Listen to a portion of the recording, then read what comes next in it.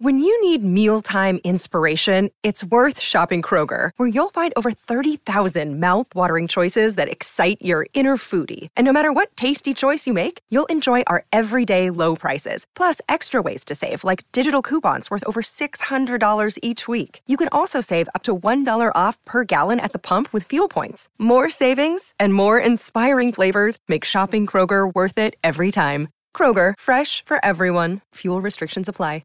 Hey, it's Mistress Carrie, reporting for duty from MCHQ for episode 107 of the Mistress Carrie podcast.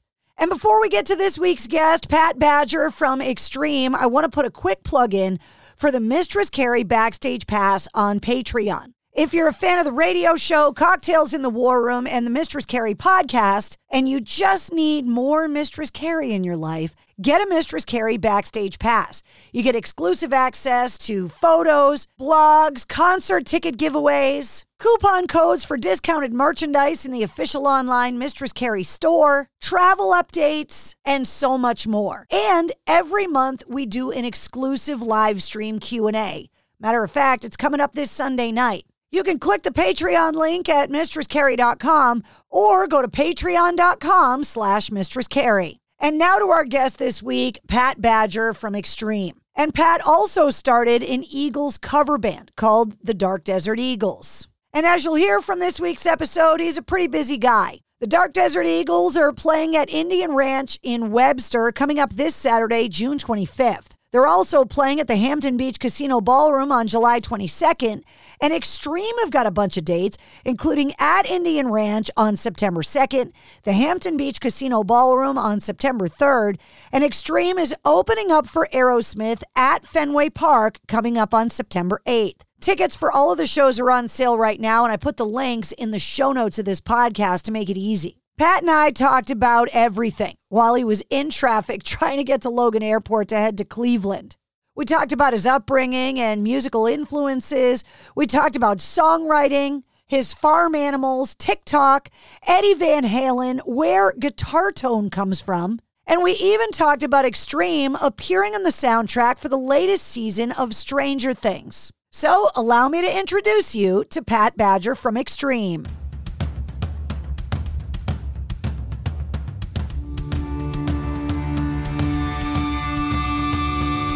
Hey, what's up? This is Sully from Godsmack. Strap on those boots, baby, because you are now in the trenches of the war room with the one and only Mistress Carrie right here on the Mistress Carrie podcast. What's up? This is Joe Rogan, and you're listening to Mistress Carrie. Her hair so lovely, pretty eyes. Hey, this is Brent from Shinedown, and you're listening to Mistress Carrie. Hey, Carrie, go put your bra on, girl. Hey, this is Steven Tyler, and you be listening to the baddest bitch in Boston, Mistress Carrie. What's up? This is Aaron from Stain, and you're listening to Mistress Carrie. Hi, everybody. This is Dave Grohl from the Foo Fighters, and you're listening to the one, the only Mistress Carrie. Hey, this is David from the band Disturbed, and you're listening to the baddest bitch in Boston, Mistress Carrie. Hi, Bruce Dickinson here from Iron Maiden. Yes, indeed, Miss Whiplash herself, Mistress Carrie, is here to unchain your brain. Hi, this is Flea from the Red Hot Chili Peppers. You're listening to Mistress Carrie. This is Dennis Leary. You are listening to my favorite, Mistress Carrie. Hey, this is Corey from Stone Sour, and you're listening to, you have the privilege of listening to Mistress Carrie. Oh, God. Oh, yeah. Mr. Badger. Mistress Carrie. You are the second. How are you doing? You're the second member of Extreme that I've had on the show. Really? Who was the first? Nuno Beecha in the height of COVID. Oh, wow. All right. And it's a good thing that it was a podcast because he likes to say fuck a lot. You know, I just saw Nuno this weekend. It was the first time Extreme has played since the pandemic started. Can you believe that? That's crazy. Yeah. We just haven't been out and about and literally just played our first show out in California this past weekend. He was in the middle of COVID. That's when I talked to him. And he was like, you know, when I was a kid, all we wanted to do was not go to school and get high. And we had to go to school and pot was illegal. Now pot's legal and the government's telling kids not to go to school. He's like, what the fuck? We got screwed. Yeah, I don't know. There's a lot of things that we kind of got screwed on. I mean, we didn't have internet porn back in those days. Yeah, right? And you had to work like for it back in the day. Yeah. I mean, So, yeah, things have changed a lot, haven't they? Yeah, seriously. Well, where did you ride out the pandemic? Now that the world is opening back up and you're going back out on the road, where did you hunker down through the height of the craziness? Well, pretty much at my own house. I live near Newburyport in Massachusetts, and I socially distanced out on my boat in the summer, and just kind of stayed home a lot. I got a small farm, so I wasn't afraid to be around the animals and stuff. They can't carry COVID, so that was pretty much it. I kind of just stayed home like everyone else. I got a little studio on my property, so I ended up recording a bunch of stuff and just like kind of messing around out in the studio. That kind of kept me sane since there was no live shows happening. Do you still got the alpacas? I still have a couple of alpacas, and I also have a donkey, got some chickens, and I have 3 Nubian goats that drive me absolutely crazy. You got to get a TikTok for your farm. I love watching TikTok videos about people's farm animals. Oh, yeah? Yeah, I should, actually. I don't even have a TikTok account. See, you don't have to do the funny dances. You could just make videos about your animals. True. I actually should. That would be a good TikTok. Is that where you are right now? No, I'm actually driving in the car right now. Really? You sound good. Yeah, I'm on my Bluetooth in the car, and I'm just watching the gauge, going down to. I'm thinking of all the hundreds of dollars I'm burning in gas right now, and I'm on my way to Logan Airport. Actually, I'm going out to Cleveland. I got a gig tomorrow. Oh, damn. Yeah. Well, I've only had a few interviews where people have been in the car, including Sully. I interviewed him while he was driving to Florida. Your phone sounds way better than his. Oh, okay. Well, maybe he didn't have the Bluetooth hooked up right. I don't know. I'm not going to be the one to tell Sully he's doing something wrong. Uh-huh. So you figured it out, obviously. Yeah, well, I just, plug the thing in and it magically connects to my stereo. So, I think your voice sounds good. It's been so long since I've seen you. I know. I mean, it's literally been since before WAAF went off the air, which I'm still, over 2 years later, still kind of in shock that it happened. Yeah, I know. Yeah, things have changed a lot. All the old radio stations I loved are no longer in existence, and every venue we play is some corporate sponsor, and it's all that stuff. Yeah, it's money makes the world go around. It's just a completely different thing. But on the other side, you can do really cool things like be on the Mistress Carrie podcast, which gets listened to in like 130 countries now. And the radio show is all over the country and all of the military bases and all the Navy ships. So it's pretty cool. That is amazing. Good for you. So for whatever gets taken away, sometimes you get something cool in its place, That is true. Yep. And having my own studio to hunker down in during the height of COVID didn't suck. So I totally understand what you mean, like hunkering down. I didn't have farm animals, but I had my pug, and that was good enough. You have a pug? Yeah, I've always had pugs. Yeah, her name's Wednesday. She has her own Instagram. Nice. She doesn't have TikTok, though, but she has Instagram.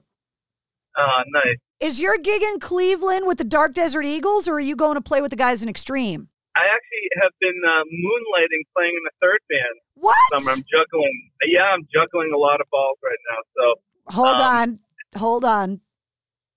Okay, I'm just letting that joke go. I'm not even going there. So what's the third gig? You got a dirty mind, because I didn't even say it meaning it that way. I know, but that's what I do, Pat. You've known me long enough to know that's what I do.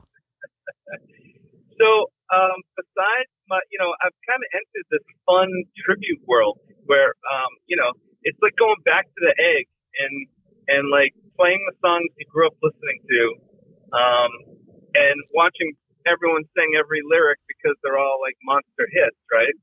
So my buddies have a Journey tribute band, pretty much the best one in the country, called Voyage. I love them. Voyage? I love them. They're amazing. Yeah, so they needed someone to fill in on bass for the summer. So I said, hell yeah, I'll learn all these Journey songs. This is a blast. So I'm headed out right now to the Rock and Roll Hall of Fame in Cleveland, and we're playing at like a private event tomorrow night. That is insane. Yeah, no, it's a lot of fun. I'm like, one day I'm playing bass in Extreme, and we just opened for Cheap Trick.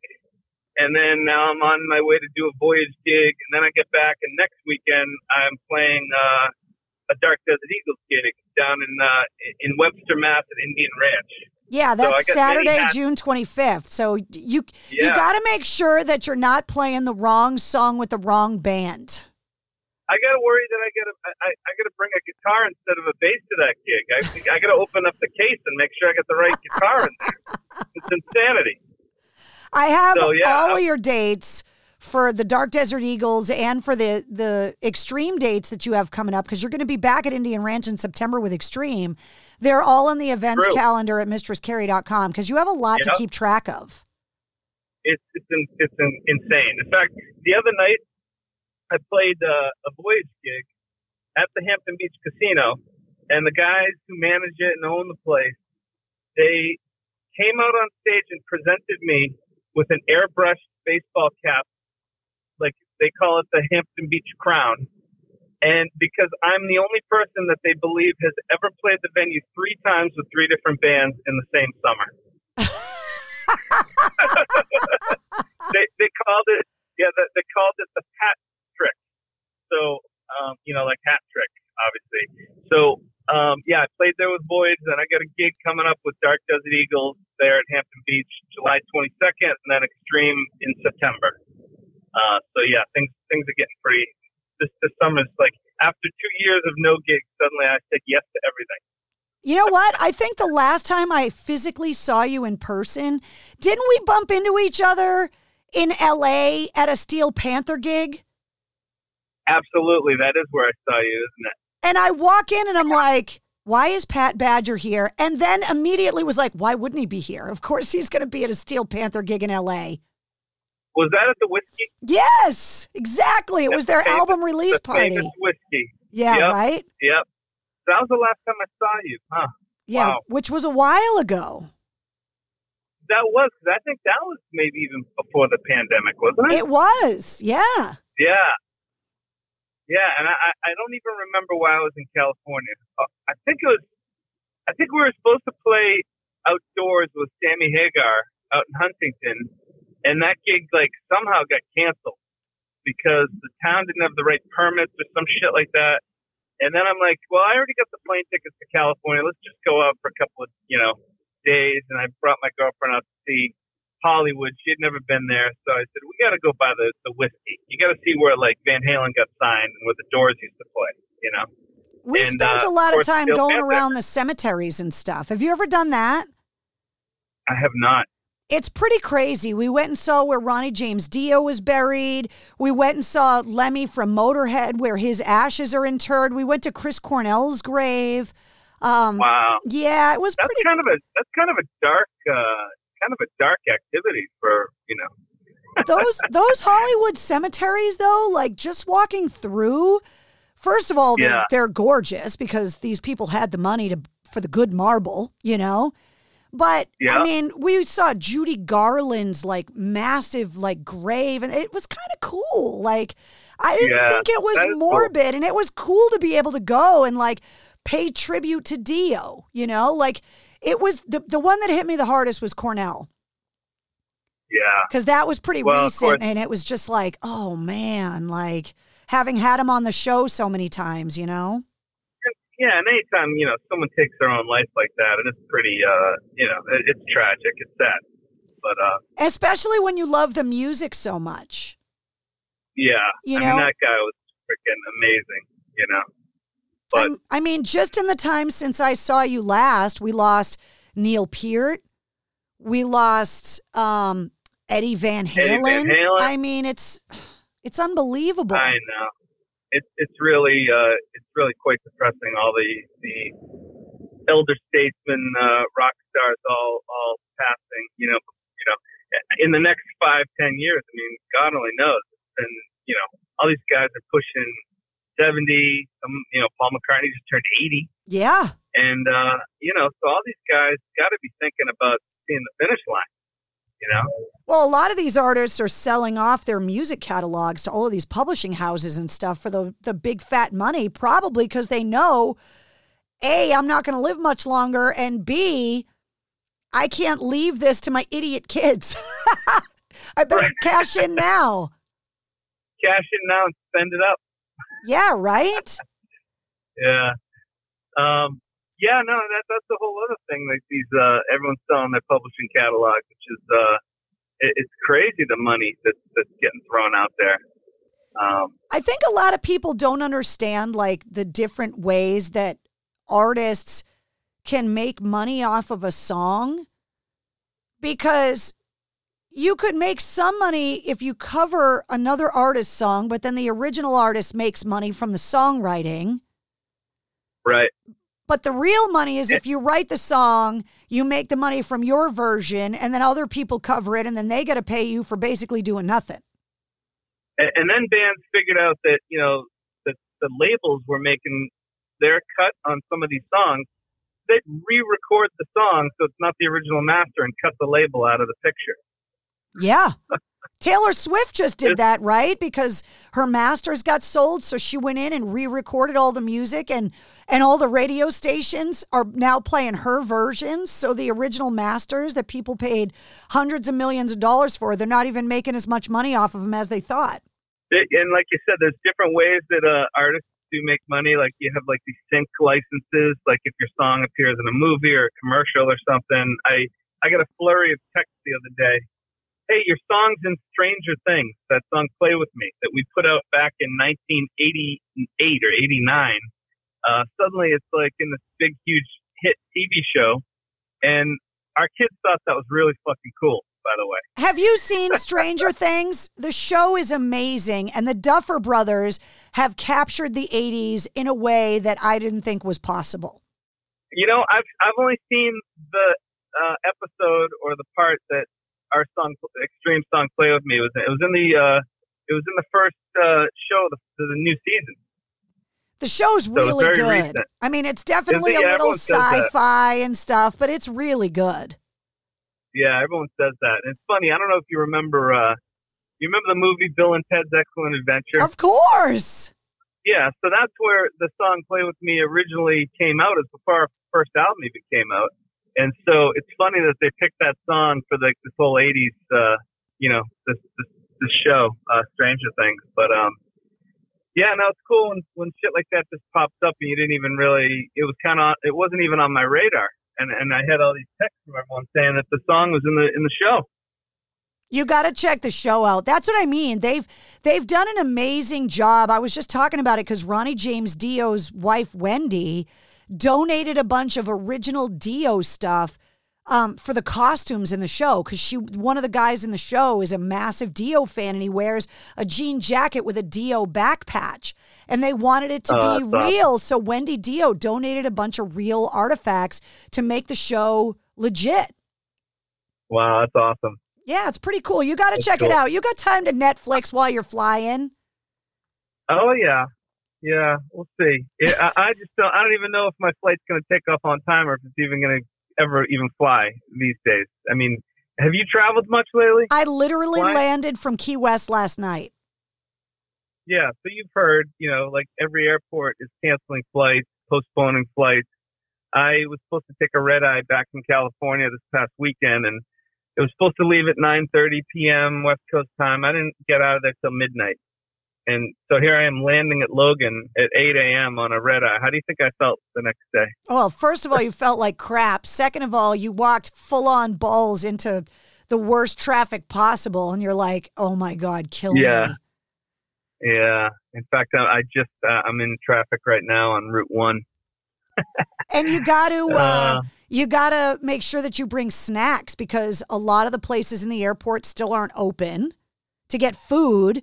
And the baggage handlers, there's like a baggage crisis. So you got to have supplies in your carry-on now. Oh yeah, and then you got to be patient, sitting there waiting for the luggage to come off the freaking belt. Yeah. I mean, everything's a mess right now. Yeah, it's a little bit crazy, and I'm just grateful to be out of the house. You know what I mean? Like, I'm trying really hard to maintain a level of patience that does not come naturally to me, because I'm like, look, a year ago, like, nothing was open and there were no concerts, and now I'm just grateful that there's stuff to do and I can get on a plane and you don't have to wear a mask, and like, so if I got to wait 10 extra minutes for my bag, like, I'm trying to just find my mental happy place. But you know me, that's not easy. Yeah, it's not easy for me either. But, you know, I try to have patience with this stuff, too. I agree with you. It's nice to be back out and playing. And, you know, things aren't quite back to what we remembered as normal. But at least it's you know, it's partway there. Yeah, we're getting there. I mean, the biggest thing is, what do you take in the carry-on? Now, you've done extensive traveling for decades. You've been on tour. You're flying all over the world. For people that don't travel that much, give me some expert tips on the perfect things to have in your carry-on. Well, you know, for me, it's all about entertaining myself on the plane. So if the plane doesn't have like a TV in the seat back in front of you, I have to have like an iPad, or, you know, headphones, at least to listen to music and whatever. But, I don't know. I really try not to bring that much stuff on board with me, because for everything you bring on, you know, you have to take out in those trays. And I hate like that whole routine of like pulling shit out of the bag. And then if you forgot something, then they flag it, and then they got to pull it out in front of you and embarrass you in front of everybody. So I don't know. I think it's more about what you don't bring than it is about what you bring. I made it when I was in Afghanistan in 2011. I got separated from my luggage, and all I had was what was in my carry-ons, which was just recording equipment, computers, cameras. And I had nothing in Afghanistan for almost 3 days. And so I always now, no matter where I'm going, pack a change of clothes with clean socks and underwear and put it in my carry-on, because I'm always so afraid I'm not going to have my luggage when I get there. There you go. And then, so this brings up an interesting point. I just started doing this, and this is a little tip for everybody. If you have an Apple phone, get those new little Apple tag things. Have you seen these things? Yeah. Yeah. So I have Apple tags now in all my bags. So I can look on my phone or on the iPad and see that my guitar has made it onto the plane, or if it's, you know, on its way to the belt, or if you leave something behind, you can track it down so much easier than just wondering where the hell, what city it's in. See, that's the kind of pro tip I was looking for from you. That's a great idea. Yeah. Yeah. So I stick them in my suitcase. I stick them in my guitar, and then, you know, so then I at least know where all my shit is.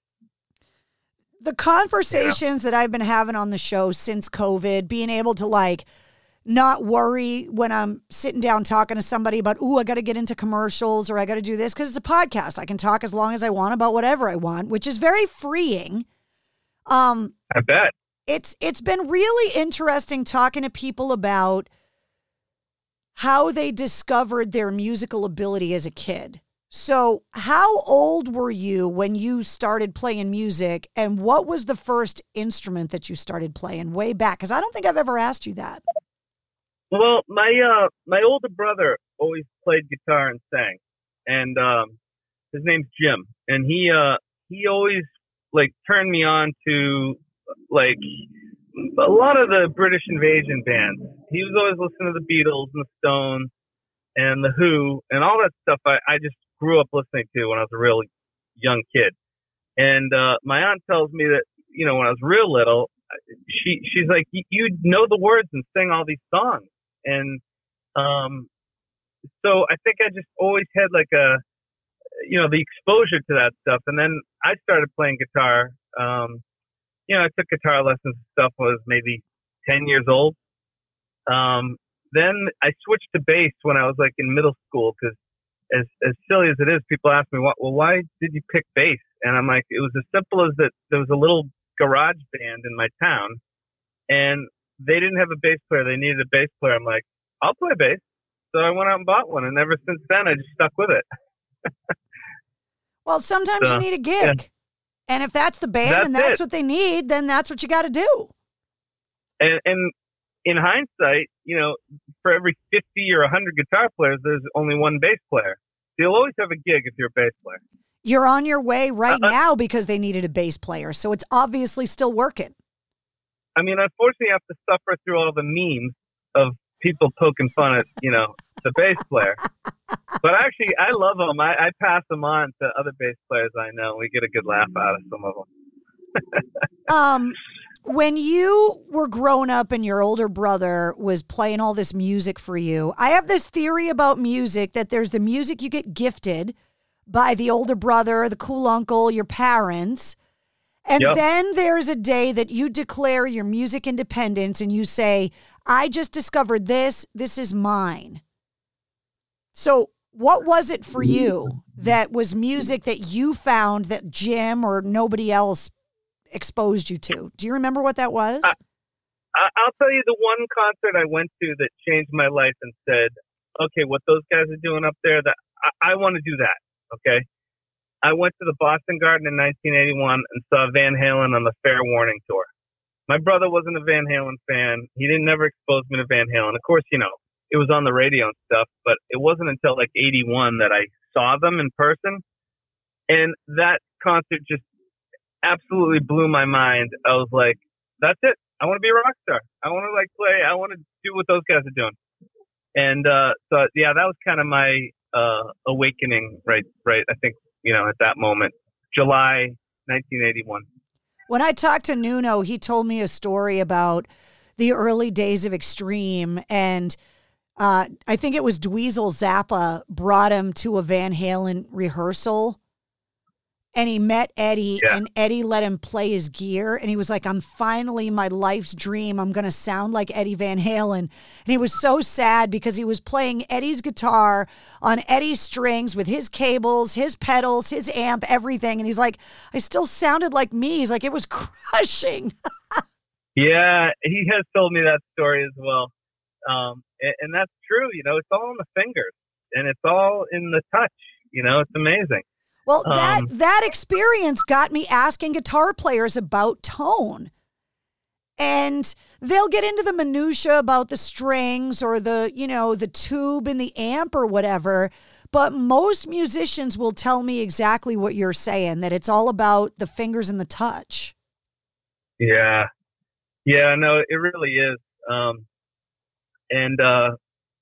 was a surreal experience for me as well, because I got to go hang out at 5150 when Gary joined Van Halen for that ill-fated, that Van Halen 3 record.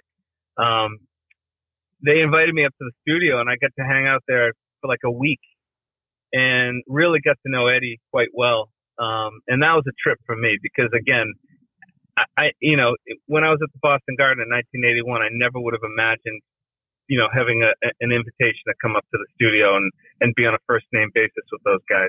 And, I was told, Gary, you joined my favorite fucking band. I mean, how is this possible? You know? Kevin Martin from Candlebox told me a great story that he got paired up with Eddie Van Halen in a golf foursome unexpectedly one day. That they said Eddie is going to be our fourth, and like, why would you assume when someone says Eddie that it's Eddie Van Halen? I have to tell you something. Something just flipped me the fuck out. I'm driving on Route 1. There's a car right in front of me, and I swear to God, the license plate holder, the thing that goes around the license plate, is Van Halen striped. Red, black, and white. As we're sitting here talking about Van Halen. I'm not kidding you.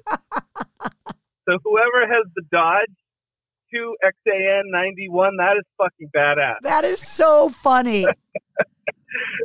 Well, Kevin Martin told me that he spent that whole morning in a golf cart with Eddie Van Halen. And Eddie Van Halen talked about that record with Gary Cherone, and he was really sad about it and said that that those songs were just poorly executed, that he was really proud of the songs he made with Gary, and that he was really sad that that the magic of the songs they wrote together weren't captured properly on the album. So I thought that was really cool that he said that. Oh, yeah, no, he definitely loved that record. I mean, he it was. I think that record, Eddie had a lot more to say. That he didn't really have a producer in his face for that record, and I think he went a little bit over the deep end on like the arrangements and just kind of doing what he wanted. Because he always had like the previous records. Producer was much more involved, and the singers had a lot more input as far as like I think he was on a lot longer leash, put it that way. Yeah. And so maybe it wasn't as well received as what people were used to hearing from Van Halen. Well, that comes up a lot on the show too, because I don't have musical ability and I can't write songs as hard as I have tried in the past. And it floors me, the trust you have to have with a producer to come in and basically be the one that you pay to tell you your baby's ugly. But that's basically their job, is to be that outside voice to say, right, well, this doesn't work and maybe you should try this. That level of trust with that person, that relationship is kind of amazing to me. Yeah, I mean, sometimes it works and sometimes it doesn't, and then, producers will oftentimes are like a between band members, and they're an objective listener that they may say something that you think's the greatest thing in the world. They'll say is, shit, rubbish. But then you may play something that you didn't really think was that special, and they're like, oh my God, what's that thing you just played right there? That's amazing. Let's turn that into something. So it's interesting how there can be an objective ear like that. But yeah, that's kind of their role. I just can't imagine pouring the pain and agony and emotion of like some really personal thing in my life into a song and having a person go, yeah, no, not working for me. I don't know how you don't kill that person. Yeah, well, sometimes that happens too, When you're talking about songwriting and stuff, I started asking people this question because I'm so envious of the craft of songwriting. And so everybody, we can have all the debates, right, about greatest guitar player, favorite song, best album, blah, blah, blah. This is from a songwriter's perspective. Can you give me an example or two of any genre, any artist, and give me a song that you think is a perfect example of great songwriting? Like, it's so good and well-crafted that you wish you wrote it. But then you got to tell me why from a musical perspective. Okay, so I have to tip my hat. Obviously, I'm a big Eagles fan, having formed an Eagles tribute band. There are certain songs that the Eagles have written, both, the composition of it, the harmonies, the lyrics. There's and they peaked on Hotel California. So it's hard to go, to make an argument that you listen to the song Hotel, the title track, Hotel California, and just lyrically how it can take you to a place, musically how, the structure of the song, and obviously the guitar solo at the end that everyone can air guitar to. I mean, it's like one of the perfect songs for those reasons, and there's another song, New Kid in Town, that's on that album that is just absolutely songwriting magic. They have such great hooks, and the lyrics are awesome, and then they have like this turn that it changes keys, and there's a modulation, and like some of the songwriting techniques really take you to, like, it adds like this whole excitement and kind of it takes a little bit of a left turn where you didn't expect it to.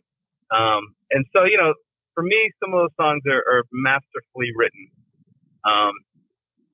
And, of course, it's mind-boggling to think of the Beatles' whole catalog. And, of course, that's an easy thing to just point your finger and go, oh, everyone's going to say the Beatles. But yeah, but there's so many examples, though. And when you think how they went from, like, the Love Me Do to the era to, like, Strawberry Fields or something, in such a short period of time and took a whole generation of people with them. And they were only in their 20s. When you think of the hit after hit, you know, those guys were super young when they were doing that. And of course, George Martin was an amazing producer that they just worked well together. And he came up with a lot of the instrumentation and some of the stuff in those songs that, you know, he was like the fifth Beatles. They you know, you can see all the documentaries about that stuff. But to me, that catalog is untouchable. Did you watch that Abbey Road docuseries, the Peter Jackson thing? Oh, yeah. Dude, when you're sitting there watching Paul McCartney and you know the lyric that hasn't thought of yet, I was like, oh my God. I know. When he was writing Get Back, you just like had like goosebumps going, holy shit, I just watched the birth of that song. Yeah. It's insane. Yeah.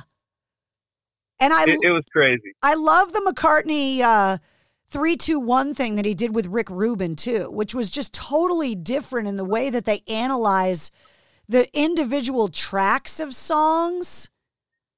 Yeah. Well, I actually missed that. I haven't seen that, but I can only imagine. Paul McCartney said something that it totally changed the way I listen. Because when people ask me what my favorite band is, I say the Beatles every time. I look at that as one of the greatest gifts my mother ever gave me, because she loved the Beatles and passed that love on to me. And Paul McCartney kind of analyzed why the Lennon-McCartney songwriting partnership worked. And I brought it up on the show before. He cited the difference in upbringings, in family parental upbringings, as why their partnership, because Paul McCartney's music was happy in melody and positive in lyrical content because he grew up in an idyllic kind of middle class family that was functional. And John Lennon grew up in a dysfunctional kind of broken home. And so his melodies were sad and his lyrics were sad and cynical and depressing. And so as Paul McCartney's telling Rick Rubin this like light bulb went off in my head, because the reason why their songs work is that on a happy Paul McCartney melody, there's sad and cynical John Lennon lyrics, and then vice versa. Yeah, true. And when I went back and listened, I was like, holy shit, that was there the whole time, and I never picked up on it. And then they had parts of songs that were just like, you know, one guy wrote one bit of the song and the other guy wrote the other bit, and when they put them together, sometimes, you know, there were two different songs, but they blended them into one. And you're like, it takes twists and turns like within the song. Yeah. To your very point, you know?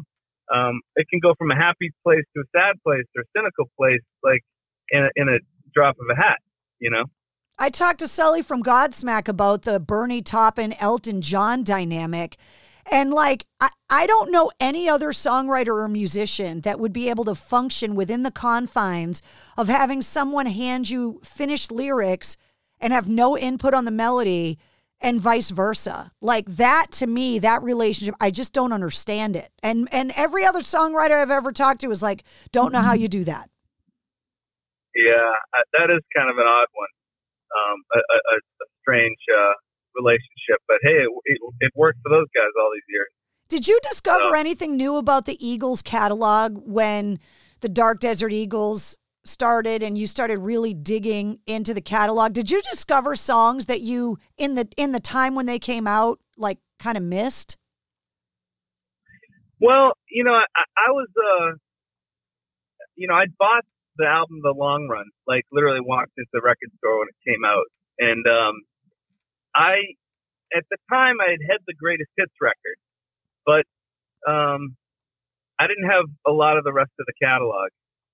You know, I didn't have the records. I just basically had the greatest hits. Then I had The Long Run. And then obviously sometimes, you know, you have those experiences where you get into one record and then you start, you know, delving back into the stuff that you hadn't heard yet. And obviously Hotel California was, you know, their biggest record except for the do you know that the greatest hits and Hotel California are the number 1 and number 3 best-selling albums of all time. Yeah, it's insane. It's like 1 out of every 6 people on the planet has a copy of that. Yeah, and like to think that the Eagles' greatest hits is the best-selling album of all time, and it doesn't even have Hotel California on it. It's unbelievable. So, I don't know. I think as time went on, and I have a box set and stuff. A lot of the early stuff, there was stuff that was filler on there. But obviously they had those, they struck gold with a handful of massive hits that they just couldn't be denied. And they ended up being one of the biggest bands on the planet. And you can't deny the success that the individual band members had outside of the Eagles, too. It's insane. Yeah, of course. Joe Walsh's career, Glenn Frey had a handful of hits after the Eagles. Don Henley obviously had the most hits of anybody after the Eagles. But yeah, it's incredible the amount of talent in that band. And they had 5 lead singers in the band. It was just it's mind-boggling. Most bands can't survive 1 lead singer. Well, I think maybe that's why they didn't get along.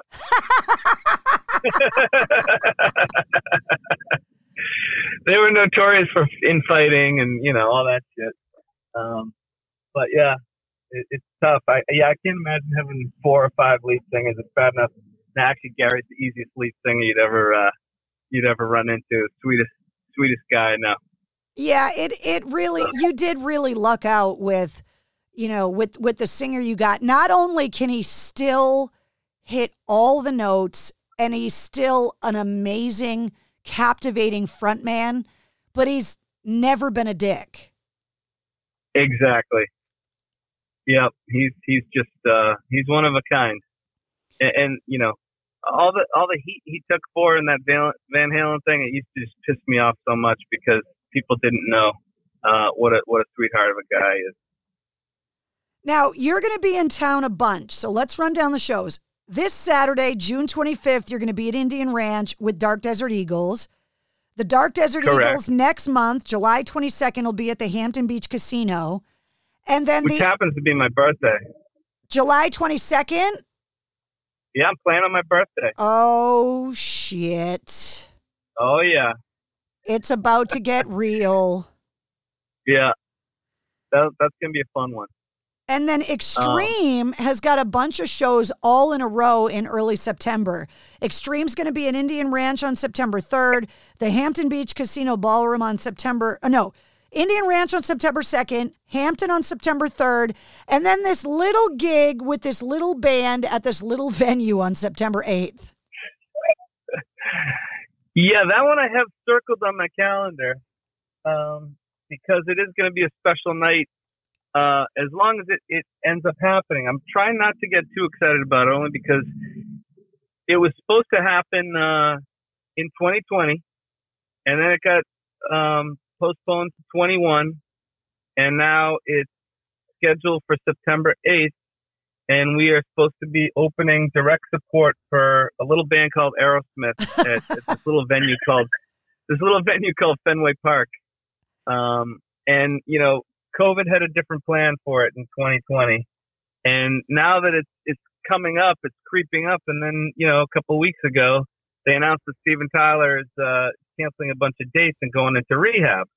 So I'm like, okay, I think the show's cursed. It's never going to happen. So I'm trying not to get too excited about it in case it doesn't happen. Well, everything that I've read that the band has said is that Steven's doing great in treatment. It was a voluntary thing after his surgery, and that the shows in September are still going to happen. So I'm counting on it that it's going to happen. And we're going to get a super healthy Steven Tyler, which that's the best Steven Tyler there is. Yeah, that's everything I heard too. So as far as I know, the show's on. I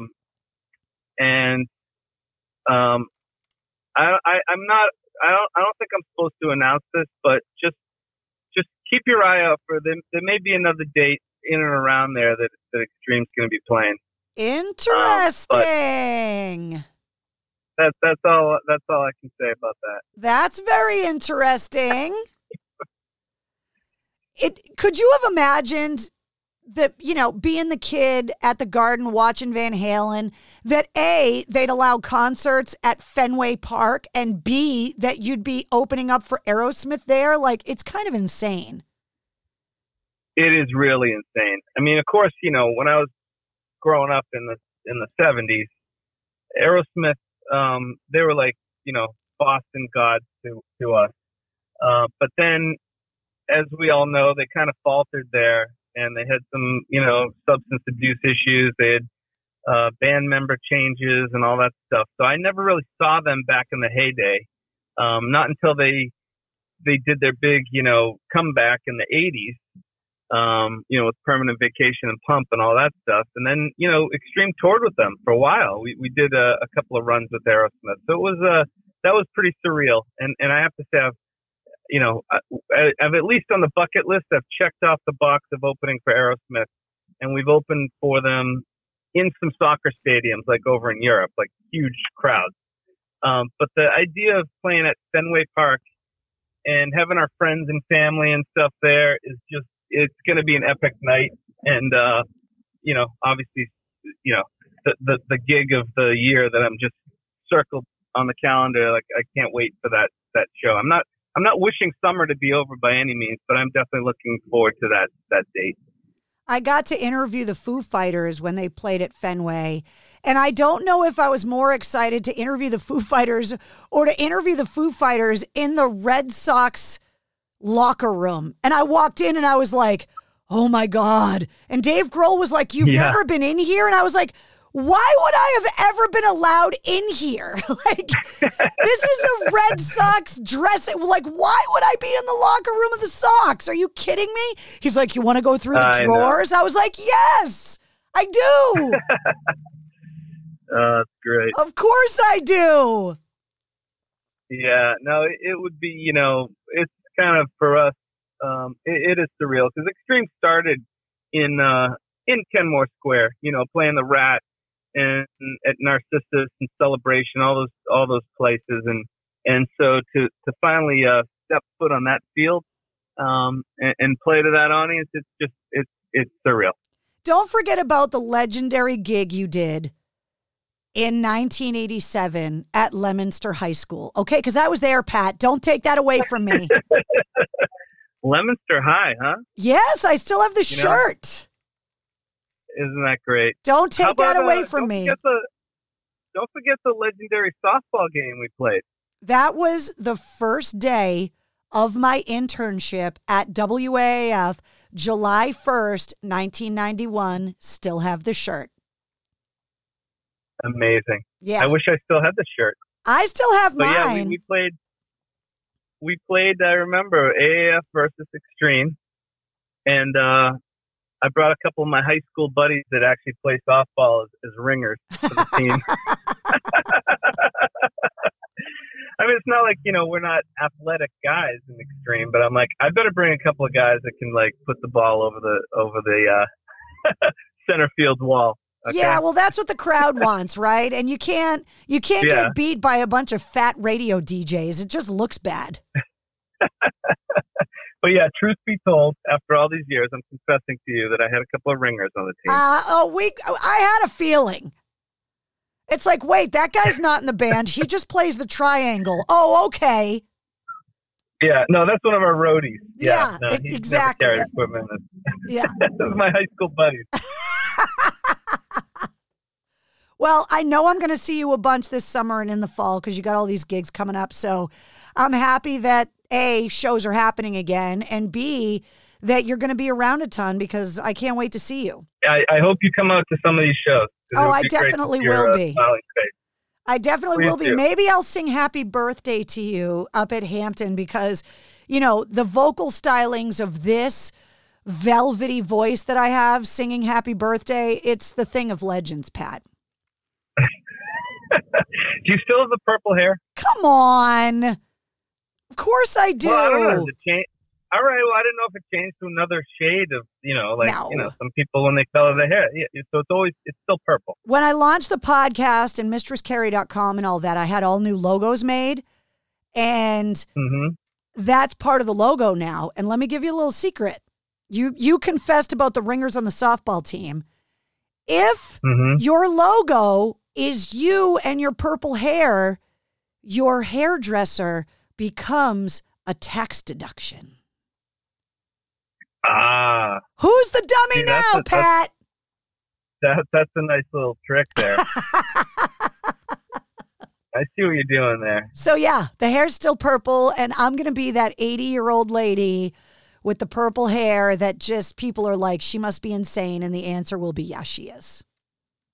I love it. Why change? I love it. Why change?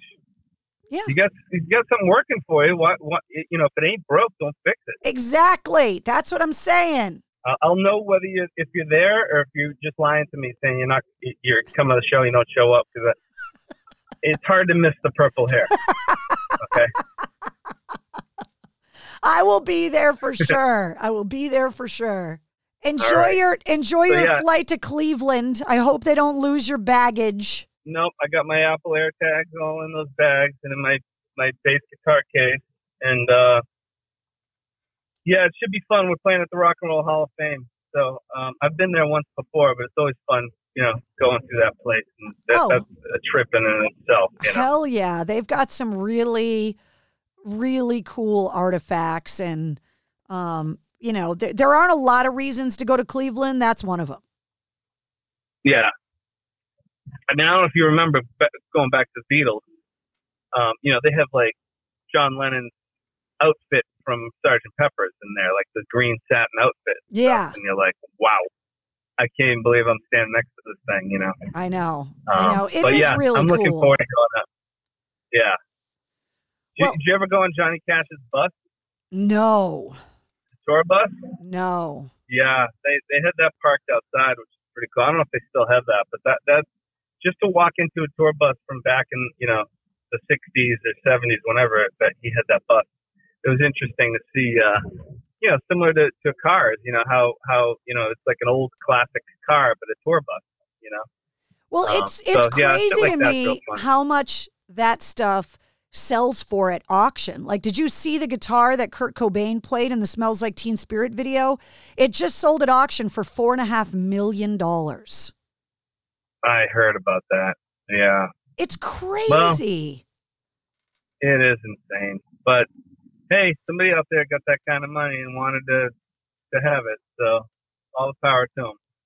Yeah, people pay hundreds of thousands of dollars for baseball or whatever. I know. You're like, all right, well, I don't get deep pockets like that. I mean, whatever. Yeah, you got to feed the alpacas. The only baseball I can afford is Dick's Sporting Goods, Well, you could probably steal a couple at Fenway in September. Maybe.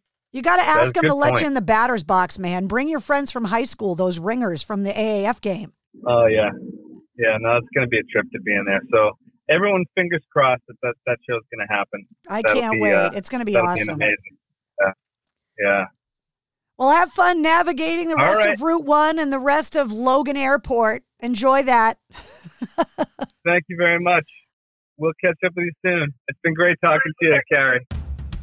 There he is, Pat Badger from Extreme, and yes, he made it to the airport just fine. You can see him with his band, the Dark Desert Eagles, coming up this Saturday, June 25th at Indian Ranch in Webster, Massachusetts. They're also going to be at the Hampton Beach Casino on July 22nd, and then all of those Extreme gigs at Indian Ranch in Webster on September 2nd, the Hampton Beach Casino Ballroom on September 3rd, and at Fenway Park with Aerosmith on September 8th. Check the show notes for the links to all of the shows so you can get tickets, and they're all featured on the events calendar at MistressCarrie.com. Also linked in the show notes is the corresponding playlist for this episode. I make a playlist for every full-length episode of the Mistress Carrie podcast that's filled not only with my guest music, but all of the music that we talked about in the interview. You'll also find links to find Pat Badger online, the Dark Desert Eagles online, Extreme online, and you'll find all of my social links as well. If you liked what you heard, don't forget to like and subscribe to the Mistress Carrie podcast. New full-length episodes come out every Wednesday. Plus, every weekday, you get the Sit Rep. The Situation Report is all of your rock news, music headlines, and industry info in less than 5 minutes. The Mistress Carrie Podcast, a proud member of the Pantheon Podcast Network.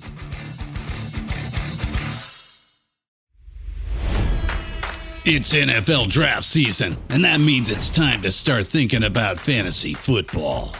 FantasyPoints.com features industry-leading experts and prognosticators using proprietary hand-charted data to help you score more fantasy points. FantasyPoints.com is the place to go for whatever kind of fantasy football you play. Whether you play fantasy football, daily fantasy sports, or do a little bit of everything, Fantasy Points has the meticulously researched content to guide you to victory. And why wait for the fall? Fantasy Points also covers the new spring football league, the UFL.